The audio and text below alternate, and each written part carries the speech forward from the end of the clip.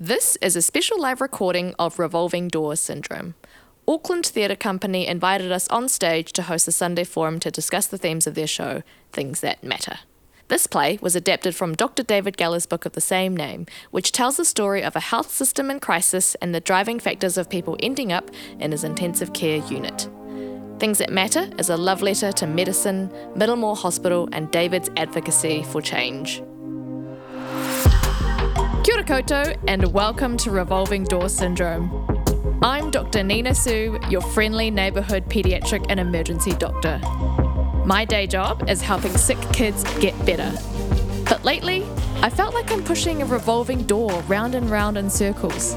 I patch these kids up, send them back to the environment that made them sick in the first place, and they come right back through those hospital doors again.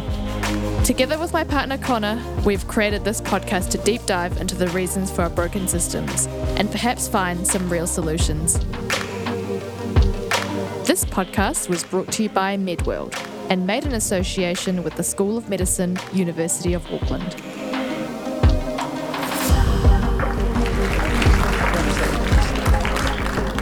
Kia ora koutou, thank you so much for joining us. This is our second to last Sunday forum for the year. Our last Sunday forum is going to be after the final performance of Switzerland by Joanna Murray-Smith on Sunday the 24th of September.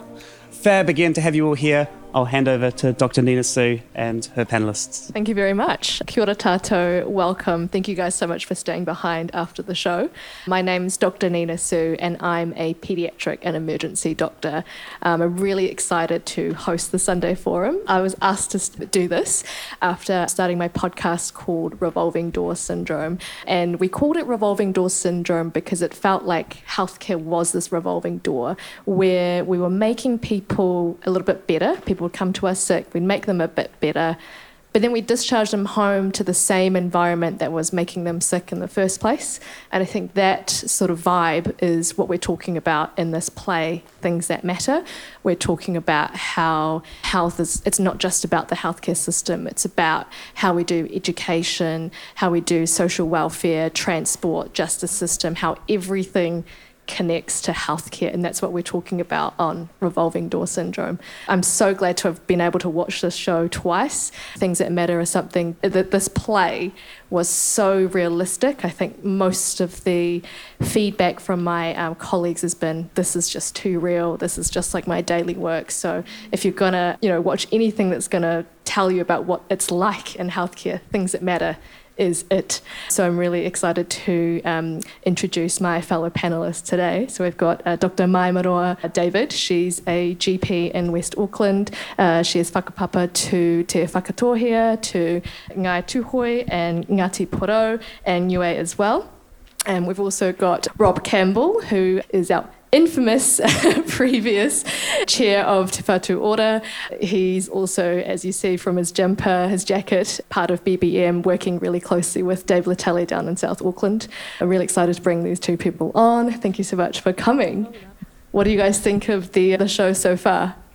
I thought it was very human, and knowing David Geller a little bit and knowing what he's tried to do in the health reform process, that wasn't surprising, but yeah, the way it brought out the humanity of people like David and other doctors, the 240,000 people that work in our health services, couldn't help but bring tears to your eyes, could it? So it was great. Yeah, and just to introduce you a little bit further as well, I'd like to tell the audience about how I met you for the first time as well, Rob. So about a year ago, I got a little bit angry on LinkedIn. I got a little bit feisty about where the healthcare system was going, and we had a meeting together to talk about where to from here, how are we going to fix this problem, our staffing issues, and we invited you along to the emergency department that I was working in, and I wanted to just get a vibe of what you felt when you came to that emergency department.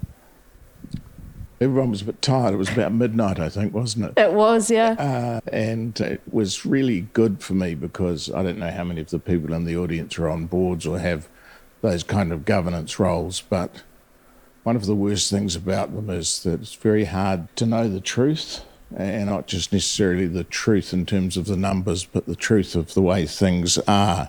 And when you go out on guided tours of the workplace, everything's prepared and everyone's nice. And that's why ministers can do guided tours all the time, and they come away thinking, that was nice. The people all seem very pleasant. Oh, it's so well staffed. Yeah. Everyone in such a good mood. Everything was fine. The department's so clean. So it was great for me. I had made the practice at some other places of doing that and not going unannounced to the staff. But one of my biggest things when I was in Te Whātua was, how do you avoid the comms people and how do you avoid the executive who don't want you to find out what's really going on?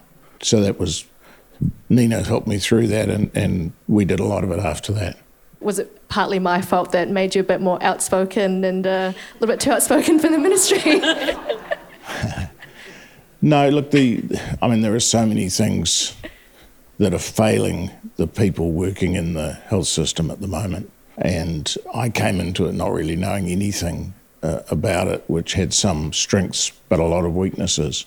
But as I learned, I just became more and more deeply concerned every day about how we were failing the people that work in the system, that 240,000 odd that I talk about, because I gave a talk on Friday to a occupational therapist, divisional therapist conference, and was asked to talk more widely about health. And the theme that I talked to them about was, I can't see any way that you can have healthy people in a system which isn't healthy.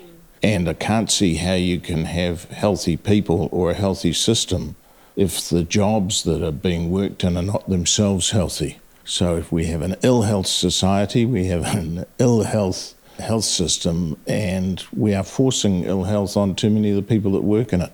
There's almost a philosophical change about what we need to do in health. To me, that's the thing that I've learned from my interactions with just a small chunk of that 250,000 people. And they're the ones that we have to think a whole lot more about, because they're doing that day by day, what we saw on the stage, and crying the same way we cried as we sat in the audience quite often too. And I'm really glad to bring Mai on the stage as well. So I met Mai earlier this year at a Pacifica GP conference, and I think it was really important to have you here, because I remember that conference and thinking there's so many amazing Pacifica doctors here. And when we talk about by Pacifica, for Pacifica, especially in the context of the story, which has so many Pacifica stories in it, you can just feel that in the room, because you see that this room is full of people who care so much about their communities, who will go the extra mile for their communities. And you can't just teach that to people who aren't from the community. So I'm really glad to have you on board as well. Oh, thanks. I am a crier, so I might cry. Yeah, so in my past life, I was a paediatric registrar, and I worked at Middlemore, and it was nuts like that. And there were times when, if I didn't have a smile on my face, I was really scared that kid might die. If they walked in that door alive with a pulse, we tried our best. And when you don't have children and that's your only focus, I could put all my energy in that. But when I had my first child and I was, oh God, it's gonna come, huh? And I was failing as a mum, and like people had died, you just feel like failing. And it's a really heavy burden to carry. So much resonates because we're just human, right? The expectations of a doctor are huge. Even now, it's even bigger. With my second child, who's now 10, and marks my anniversary of leaving the hospital and going to GP land for non-shift work and a little bit of a better work-life balance. My grandfather was dying when I was happy with her. I was pre-diabetic. I was unhealthy. It's everything that he was talking about. I was sick, and I was trying to make other people well. And my answer to how do I make a difference and not kill myself in the process was to change to primary health care, being a GP, because I'm thankfully not the ambulance at the bottom of the cliff anymore. But man, driving the ambulance is really exhausting as well. There's just so many levels to that play. And as a Māori Pacifica woman, it's really lovely to have this play to provide a platform for our people's story that otherwise a lot of this audience would not have attended otherwise. And so I'm very humbled to have allies that bring our stories out to share with the wider community that otherwise we don't get to share our pain. My name's Mamaeroa, which means long pain. It's kind of a cruel name. I like to say it's fortitude, so that's all right. It's really hard to talk about things because Anna talks about that's her family. We do have whakawhanaunga, and we can probably whakapapa to a lot of the patients that we care for in some way or form. So we're deeply connected, which is in total opposition to what Western medicine tells us not to connect. You're not allowed to talk to that person. People say, oh, do you know that person? Is that your family? And I'm like, no, I just met them same time you did, but that's how we do. We whakapapa straight away. We figure out our whanaungatanga, and then we do a connection because they're coming into, I'm hosting them in my space. It's my responsibility for them to feel comfortable and safe in my presence, which is a lot of demand on you. So it's just so many different layers that this play explores. And I think that's the thing with our healthcare system. It's so under strain, we're under so much pressure that no matter how hard we work in the system, we just don't have, it feels like we just don't have that time to make that connection with people. And I think that we've almost forgotten in this space, like the humanity of what medicine is, that we've forgotten that connecting with each other is as therapeutic as some of the medicines or surgery or whatever that we're trying to give to people. I feel like it's such an important story to tell, this play, because it's a South Auckland story, but we're playing it here in Central Auckland because I think actually Central Auckland, Wellington really needs to understand what's happening for our people in South Auckland. I worked as a paediatric emergency doctor at Kids First in Middlemore Hospital for a brief time, and I thought when I was there I found it really quite challenging because you have some of the sickest children in Auckland, but you just don't have the same resources that you have in our state-of-the-art National Children's Hospital Starship, and it's really hard working in that space. So one of the fascinating things that kept occurring to me listening to this was in the health system, every Monday morning the leaders of the health system go down to Wellington and meet with the minister, and the minister needs a little check-up on how the whole health system's going. And without exception, everyone I went to started off with saying, how is the system coping? And the answer was, the system is under pressure, but it is coping. And ask any healthcare worker. Eventually, walking out the door, I said to one of the senior colleagues, what fucking choice do they have but to cope? And it caused some annoyance. But it's true. It's not a way to view a health system. Is it coping? Because the truth is the people working, like we were seeing here tonight, don't have any choice. The people come in the door, they've got to do something about it. They're exercising their humanity as well as their skills. But our system has very much industrialised the delivery of ill health services. And when you're saying that it's coping, it's a chilling phrase, really. Well, one of the things, Ashley Bloomfield came and spoke, and he did this whole spin on, people say we're in crisis. Crisis just means, and I just tuned out because I was like, you're like, that's rubbish. Whatever the spin you just said, we're drowning. That's a crisis as far as I'm concerned. So however you want to spin that phrase to something else, I can't be bothered listening because other people are fan home, and I'm just like, nah, I'm not allowed. I'm not. I still enjoyed getting a photo. Yeah, you've done a great job, Ashley, but don't try and spin it around. We are in crisis and we're at breaking point. And sadly, it's really dumb, isn't it? We have to hit rock bottom before we realise what needs to change. And it's just hard. I think the biggest thing with being a GP is that I just never give up. One of my greatest skills is nagging.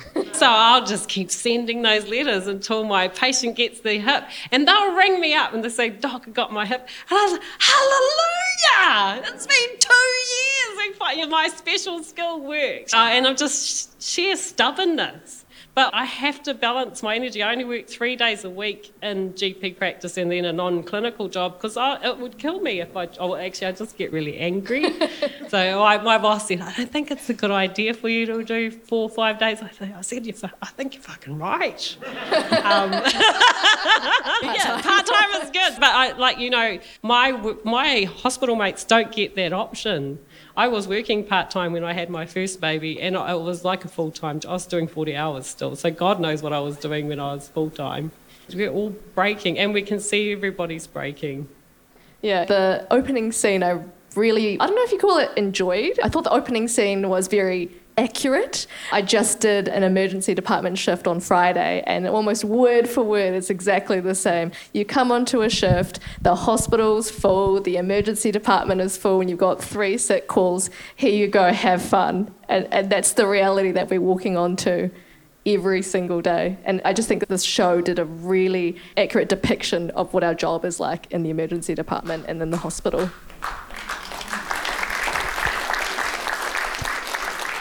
Yeah, it's been 10 years since I've been in the emergency department. This book was and it's published just like it was it's like yesterday. This book was published in 2016, and there's just been no real change on these movements. It's ridiculous. You arrive for your morning shift and they say that the hospital's 120% capacity, and so what am I supposed to do? These people are sick. They need to come into the hospital. And I find it really frustrating when people are complaining about surgical wait lists, the wait time in ED being 6 hours, and so on and so forth. But the reality is having more emergency doctors isn't going to fix that problem. What we actually need to do is move from this, what we've got, which is basically a sickness system where people are just treated for their diseases, but we actually don't have enough incentives to actually keep people healthy.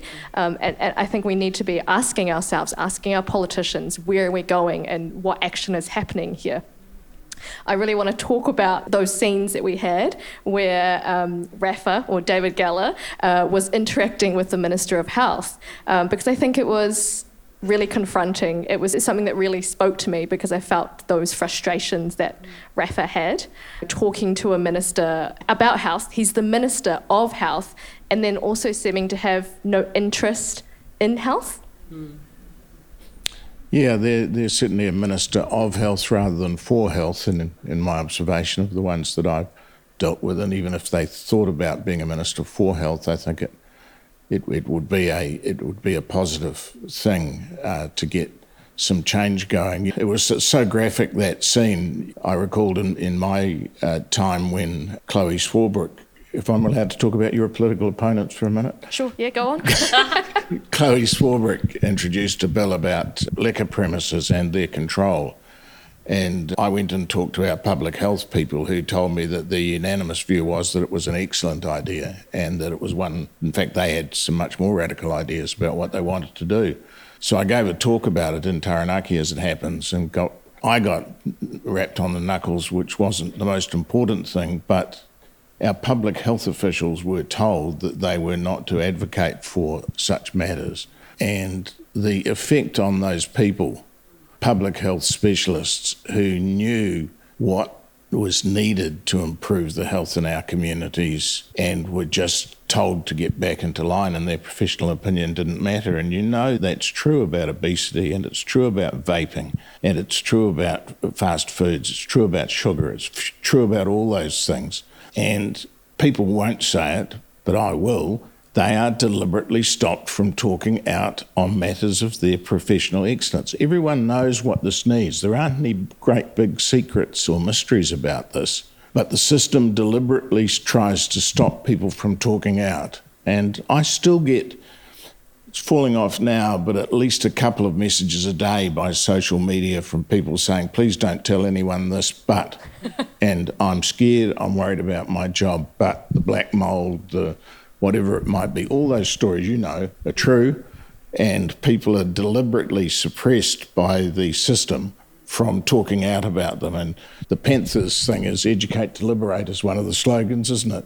And it's a great slogan, because if you can't educate the public about what the doctors and nurses and other care workers in the system really think, you won't ever liberate it from this stultifying control that goes on at the moment, which is all about money. Yeah, I could ramble on about this for a long time. You have to ask those questions, right? Because I think if you talk to a lot of people, they would say, yeah, we don't want a community full of fast food. We don't want a community full of alcohol shops, vape shops, whatever. And yet we're fed this idea that, it's a bit too hard to do politically. It's not what our voter base wants. But I'm like, who is your voter base if not the regular people, the average people? Yeah, we don't seem to have any trouble if someone says they want potholes fixed or a new motorway somewhere. We seem to quickly find the money to do those things, but we don't find the money where it's really needed for health. And that the only people who can fix that, I'm sorry to say, are my 240,000 people that work in the system,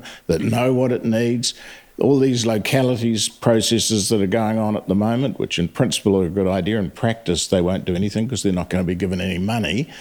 But every locality plan that's been developed so far tells the system exactly what everyone knew, that it's the social determinants of health, the commercial determinants of ill health, that it's the housing, all those things that were mentioned here. Everyone knows they're true. The localities frameworks all come back and say that, and the question's then going to be, and I've heard it, it's not going to be, I've heard it. That's true about housing, but it's not ours. And I think that comes back to the thing about healthcare and politics.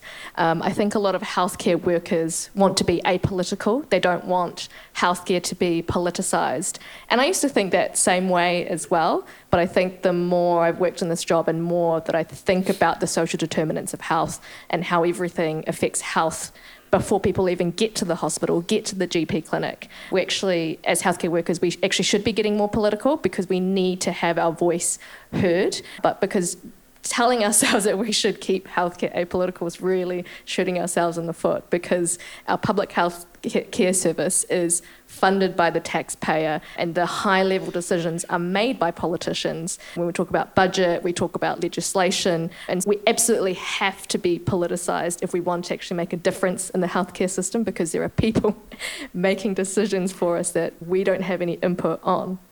When the executive team of Te Whātua was first appointed, I got invited. I didn't get invited back very often to talk to them, but I got invited to talk to them, and I told them about a very famous doctor who was a very big advocate for social change called Che Guevara.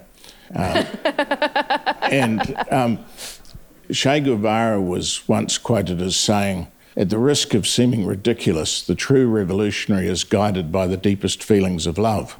And I said that was what we needed from them. They didn't need to take up arms, but they needed to be guided by those deepest feelings of love, and they had to see themselves as needing to change this system, not just to make it work a little bit better. And I think some of them got it, most of them thought I was a nutcase.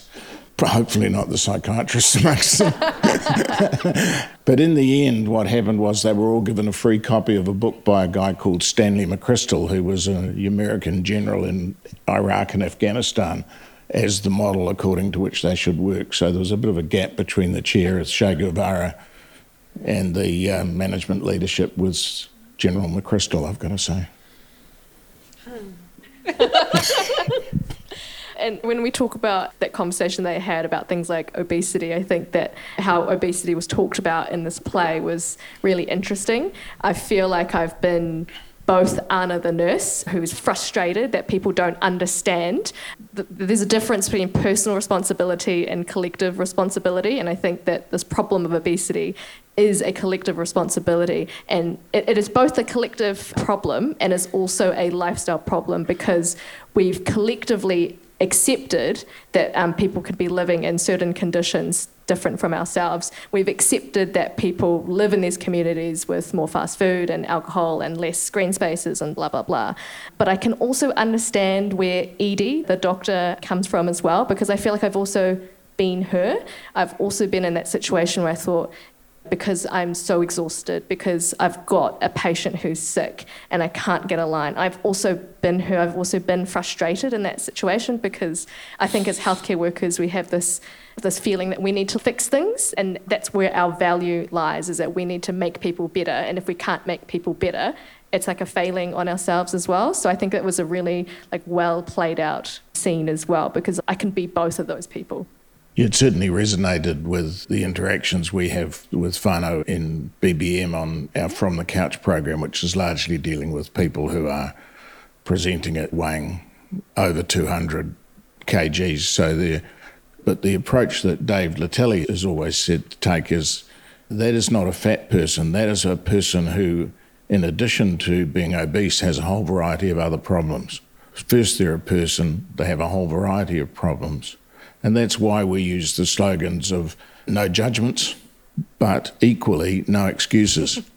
And Dave's even got that tattooed on his back. He's offered to have mine done, but I haven't got that far. But personal responsibility is important, but personal responsibility has to occur in the social and whānau context that people have, not just as an individual thing. In our most recent From the Couch program, small advance advertisement for the research that's coming out of it, done by Massey University. What we show is significant improvements in blood levels, so diabetes, significant improvements from the program, some weight loss, but the outstanding thing is the immense change that the program makes in people's levels of measured depression. And it just really emphasises how much this is a holistic thing. It's not just about obesity. Obesity is one part of a much bigger thing. Yeah, everything's all connected. Like, I think I really like the model of health that BBM goes for. So it's a model of health where you incorporate physical health, mental health, spiritual health, community health, and your connection to the land. In other words, we talk about this in healthcare in terms of the Haora Māori approach. And it doesn't have to be just like a Māori model of health. I think this is a model of health that anyone can benefit from. It can be part of Western health if we want it to be. Because I think with something like obesity, you can have two people with the same size or whatever, but if one person's got a what we call healthy lifestyle of healthy eating and exercise, they can have completely different outcomes when it comes to things like diabetes and blood pressure, and that will have impacts on their healthcare overall. So I think the approach to things like obesity is it's complex, but it's doable. One of the most interesting things my Indian Malaysian friend said is poor people in our country are skinny. In New Zealand, it's amazing. Your poor people are huge. And it's because we look like we're feeding them shit. Even if you're not eating takeaways all the time, you'll be surprised at how many families eat a loaf of bread with breakfast, lunch and dinner, and that's got no nutrition in it. It's the cheap $2 packet of bread, but it looks like food, it's a plate filler. They're having rice, they're having noodles. None of that actually has any nutrients. For my Samoan families, a lot of them are bringing their grandparents over from the islands. They don't have diabetes. They're 90 plus years old. And I've said to them, you need to eat like them. Don't come to me and ask me how to keep her healthy. She knows better than I do. But the problem is their natural diet of seafood, it's too expensive. I can't afford to buy a snapper from the supermarket, and unless you can go out on a boat and fish it yourself, you're not going to be able to get that good food. And so we're choosing easy, cheap, crap food instead. And it's no surprise that our kids are getting diabetes in their late teens. And so just this whole environment of crappy food. And it's really hard to fight that because the constant message is not just takeaways. It's actually the food that they can afford. And it's not good food. There's not much nutrients in it at all. And politically, it's for some reason, it's a lot easier to say, why don't we just fund this diabetes drug, or why don't we just fund that diabetes drug, or bariatric surgery and all that, but we won't fund healthy food for people. Yeah. And I think our country, I'm pretty sure we make 100 times more food than our little country needs, but we export it all. I'm pretty sure you can buy our food cheaper in Australia than we can buy like 100 metres down the road from our house. So I think addressing kai is a big issue that we need to look at because lots of my families cannot afford to put food on their tables, and the food that they are putting on is crap food. And there's no excuse for us, this country where we have grass-fed beef, which is pretty amazing worldwide, why we aren't feeding our own people properly. We're surrounded by ocean. Why doesn't everybody have access to cheap kai moana? There's just no reason. Somebody's making a lot of money out of our poverty. Yeah.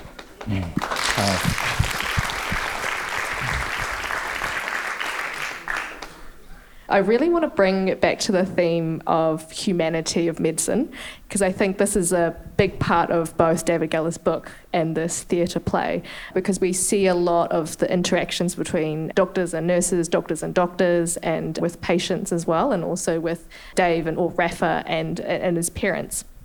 I think we've really undervalued the human connection, and when we look at things like complaints of when things go wrong in medicine, in terms of complaints to the Health and Disability Commissioner, like in that scene where Tusi is saying that she's going to make a complaint to the Health and Disability Commissioner, it all comes down to communication.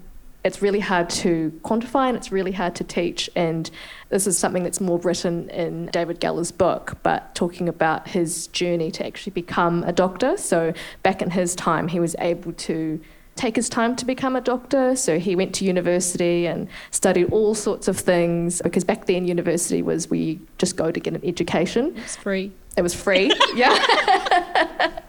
And now you have to go to university just to be able to get a job. It's not about education anymore. The education is about joining the workforce, essentially, trying to be useful for society in some way or another. And so I think one of the problems that we have in medicine these days is that it's so competitive to get into. A lot of young people are worried, how am I going to become a doctor? It's so competitive. I need to get straight A pluses. And it does concern me a little bit that we've got into a stage where we're just trying to get the smartest or the cream of the crop in terms of academic outcomes to people to become doctors. Because I'm worried that we're not choosing doctors like David Geller, who are there Like about me, who I would not have gone on an A plus only, because I was totally the C's get degrees person. But my colleagues who were the A plus colleagues, they can't talk to real humans, and there was a shift. There was a shift in our clinical years. I was like, you can't actually talk to the person. They're not like a book. They're very complex and complicated. Thank God there's public health that you can go to. Thanks, public health people, you're really important, and pathology. But yeah, that communication. But I was like, actually, I'm really good at this job. And I do. Aroha is what drives me. I love my people, and they ring up and they think they're my best friend, but you're only in for that 15 minutes that you're booked in for. But I love you, and I will do my best. And you have, in a place where you're not getting paid the best income, where you also feel the pinch of increasing food and petrol prices, you have to do it for love, because you are always going to have to do triple the time that you've spent in that room with that person. So yeah, communication is definitely something that now I also teach fourth year medical students. I'm a little bit hyperactive. That's why I like being a GP with 15-minute appointments only. And so it's really heartening to see that our fourth year medical students are shifting away from robotic tick box people to have a conversation and listen when the person speaks to you. That's the new way we're teaching you how to do your consults, which is really far from what was happening when I was at medical school. Yeah, just veering away from doctors a bit. Doctors always like talking about doctors. Usually I'm only listening, that's why. One of my real concerns in this at the moment is how many young people who would aspire to take a role in the health sector to some extent in one activity or another, who are not just not getting a free university education for it, but are having to work while they do the university education or try to do the university education and are dropping out. What about the kids who are having to work in high school? Correct. And then having to drop out and not even make it to uni? And we'll never get there. And this is, I think, an issue that we're just not addressing at all. We have this idea in New Zealand that you can do a quick fix by importing people to fill in these gaps, and any number of problems with that, and many of these people are fine at their role. But our situation is not improving, it is getting substantively worse, because the people who would come into the workforce, the health workforce, the trained health workforce, are leaving school early. If they do manage to get to university, they're under far too much pressure to earn as well as to study, and as a consequence of that, they drop out of university. And then if they do manage to get through all those tracks, they find that the system isn't really accommodating a lot of the way they want to work anyway. So the best of them, again, many of the best of them drop out of jobs really early in the piece too. They find even in placements that it's not something that encourages them or grows them, but it's something they feel that diminishes them, and they drop out. So I'm really concerned that not only are we not doing enough about this, that we are actively diminishing the potential for our future health workforce at the moment. I want to bring it back to the play again, because I want to talk a little bit about the characters. I was really interested in how they were portraying Rosa and Leon in the show. So having watched it the second time, I thought it was really interesting, because I knew from the first time that Leon was actually, dead the whole time. I thought it was really interesting the way that they portrayed that as Leon as like this beautiful mind experience where it was basically Raph talking to his dad, but able to express what's going on in his mind. And I was really interested in how Rosa and Leon's story was weaved in with all these clinical stories as well, because Rosa, or Zofia, is Dave's actual mother. She did actually survive Auschwitz, and those are true stories. And you could see the effects of that. She was just a child when she went through that. She was a child when she was in Auschwitz after her dad was shot in front of her and her mother had died, and then she escaped during the death march. So those are real things that happened to her, and you can see how those experiences with that doctor of death, how that affected her still very late into her life. And you could see how Leon's experience early on in healthcare's initial experience with Wellington Hospital with his first heart attack, not feeling like he was listened to or feeling respected, and him not wanting to ever go back to hospital. And the same thing for Rosa. You can understand how, there is a bit of PTSD when you've had this difficult interaction with health.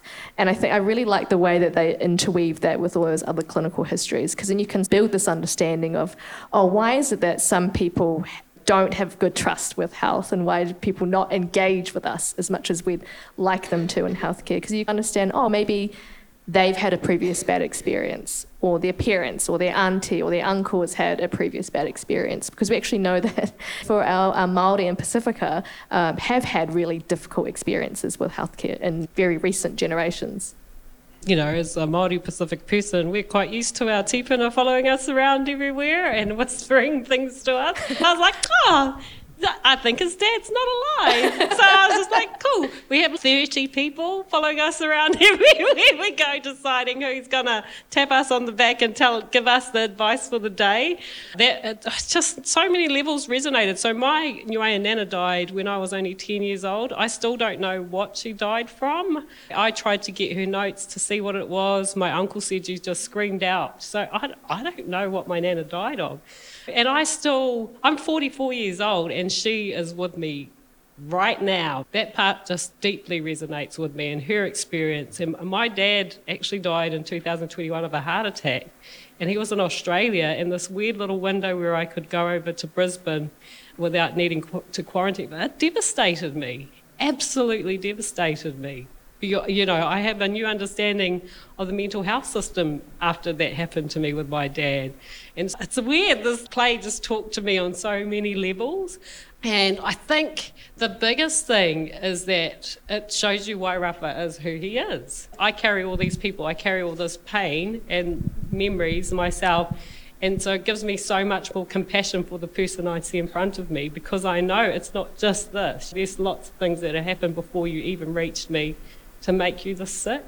And like you said, I've got diabetic patients where we've just got to not give a shit about what your sugars are, because you're severely depressed, and until we acknowledge your mental health problem, you have zero motivations to stop drinking mother energy drinks every day, you know? So, you know, I have to put that aside and focus on your mental health first, because otherwise you don't care enough to actually self-care and stop putting the poison to your own lips. So it's just, it's overwhelming. I think I'll be thinking about this play for a few weeks, like the Barbie movie, which also ran me over with a bit of a oh, wow, that wasn't totally not what I was expecting. So yeah, I think with his father there, it just resonates so deeply with me as a Māori Pacific, who's, you know, that's our spiritual side, really. I felt envious of David, which I felt before. He carries that cultural richness with him very deeply, and I've felt envious about it in conversations with him before, and I felt envious in the play. I come from a Pākehā colonial background, and my parents deliberately alienated themselves from the past, which was partly, I'm not quite sure why anyway, they hid, and so we've ended up with quite an alienated, individualised view of the world. And I often think when I've talked to other people about having their tipuna with them, that it's something I would like to have. So I felt envious of David in that. I think it's something that I think other people of my generation in Pākehā life probably lose too. We'd be better off if we still had our tipuna chipping away now and again. Well, I hope people who have come and watched this show understand what we talk about. When we talk about in health, we talk about things like systemic racism and how the system has made it so that some people have worse health than others. I think it's a really complex topic, and I think even explaining what's going on in healthcare is so hard to do just to tell people. And I think this show's done a really fantastic job at showing what's going on in healthcare and why some of our people have it worse than others. I think like one of the deeply healing things that's happened in my, God, I'm going to cry. That's okay, you can cry. 44 years of life is hearing te reo everywhere I go. Deeply healing. So when people try to shut it down again, it hurts, you know. I was actually raised by my koro. He stole me from my mother when I was 2 years old and refused to give me back. I remember, it's one of my first memories, he coming to pick us up from his house, and he said, "What are you doing here?" She said, "I'm here to pick up my children." And he said, "No, they're staying with me now." And that was that. I lived with him until I was 16. And I think the thing with Rosa, it gives you a context of time. It seemed like such a long time ago that these things happened. So my koro was one of those tamariki beaten in his little native school for speaking his language. And he came out of there speaking beautiful English. If you were on the phone to him, you would have thought he was a Pākehā man. And he had that old English writing. He hated my scribbly chicken scribbles. He was embarrassed by my handwriting, but it's all right. I did well at school, so he forgave me. But I don't think I ever heard my grandfather even say kia ora. And so I used to answer our phone, kia ora, and his brother, who lived across the road, he goes, kia ora, like it was a joke, like it was so weird. And I still have a lot of anxiety, and I don't have time to learn te reo myself, but I've sent all my children to total immersion schools, and their reo is beautiful, and it's deeply healing. It makes me so proud to hear my 6-year-old correct my reo. And so, "Mummy, you said it wrong." That sound like, "Can you repeat it again? I can't quite hear that sound." It's been extremely deeply healing to have my culture respected and recognised. When I go out to the young people, they say kia ora, and you're like, "Hey, you're Māori," and then I'm like, "Oh, you're a Pākehā kid, and you just greeted me in my own reo, and you speak it better than I do," you know, like it's so healing to have our culture respected and recognised now. And so it's that kind of thing. It's not about giving me more Māori doctors. Yeah, well, it is about giving me more Māori doctors, but just that You can make more doctors Māori. Yeah, having that whole recognition of who I am as a Māori and having my culture reaffirmed is amazing. And it's the same thing with my Niuean culture. My whānau was around during the Dawn raids, and we've had the apology, but where's the real side of that, you know, like he said, "Sorry, we used to break into your houses in the middle of the night and drag you out on the street and ask for your passport." But so what are we doing about it now? Like, how are we reflecting? My nana worked hard. I'm here because of her. She's sewed and sewed and sewed. She worked so hard so that I could be the first person in her family to go to university. So, you know, it's different levels and things about just giving us space to be ourselves and letting us have that power and mana to take some part in how we provide healthcare to our people. Absolutely, and from a tangata tiriti point of view, that's just so important. I think one of the really disturbing things about our debates on health at the moment is that we have drawn attention, or nothing wrong with drawing attention, but we have focused a lot on relatively minor things, in my opinion, about particular categories of health activity which might be made available to Māori usually for very good reasons that I can observe. But what we're missing in all of that is the enormous strength of Māori and Pacifica providers in health at all levels, be it from Ronua right through to more sophisticated technical kind of services. And we've turned it into this kind of negative debate when we really should be celebrating all the positive things there are to learn from both Māori and Pacifica processes, because I think our society still does downgrade those, and at best it's often quite patronising. We're making money available for this and that as if that was some kind of an answer, but we're not honouring it for the depth and genuine quality that it has. And I think we're in danger of missing out on that. That's why I hate this discussion about Taka Whaiora and whether it's succeeded or failed. It's a totally unfair kind of discussion about an organisation that a year ago was started with too little funding, no staff, and then told to go and deliver something for Māori, and suspicion that it's not delivering when it's gone about doing something which is quite remarkable, which is setting up an organisation, setting up, I think it's 15 iwi Māori partnership boards, which themselves are a Pākehā imposition on Māori structures anyway. But getting that preparation all done has been a service to everyone in New Zealand, and the idea that we're now downgrading that in various ways and backing away from it or trying not to draw attention to it, I think is absolutely disgraceful. I think it's hard to expect something new like Te Aka Whaiora in 1 year or 2 years or whatever to fix a problem that is almost 2 centuries in the making. Yeah, Te Aka Whaiora was partly set up in order to avoid further developing whanaora, which was already functioning and could deal with a whole lot more funding and support, and in contact with all of the Māori providers of health services and housing services. So you could have, in fact, strengthened whanaora rather than set up another organisation and divert into all of that. In the Māori world, Te Aka Whaiora does have some questions over it as to whether it's the right thing. And there was a lot of resistance from many iwi to the imposition of iwi Māori partnership boards drawn along lines that they didn't really care for. Now, that is all being worked through in an incredibly constructive way, but it is, yet again, the separation out and the denigration of mana motuhake is really the key part of it. It's this desperate attempt to keep it under control. I feel like we could go on and on about this. We could. But I will close with just that quote that's been said quite a few times in this show, which is, if I am not for myself, who is for me? And when I am for myself, what am I? And if not now, when? I think I really resonated with that, because it's about, if you don't look after yourself, how can you be there to look after everyone else? But if you only look after yourself, then what is the point? What is the meaning of your life if you're not there to connect with your community, to do stuff for others, make the world a better place for everyone else? And also that one of the last scenes with Rosa, when she's saying, we're not leaving a world a better place for the future, or are we just not leaving enough good people in the future, in the present?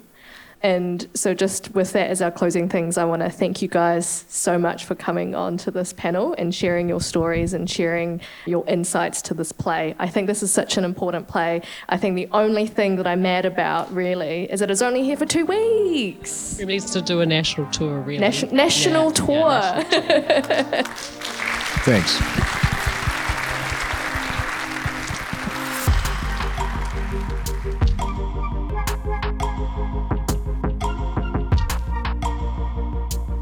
Revolving Door Syndrome acknowledges Māori as tangata whenua and Te Tiriti Waitangi partners in Aotearoa, New Zealand. We recognise the inequities and challenges faced by Indigenous and vulnerable groups and acknowledge our duty to work towards closing the gap.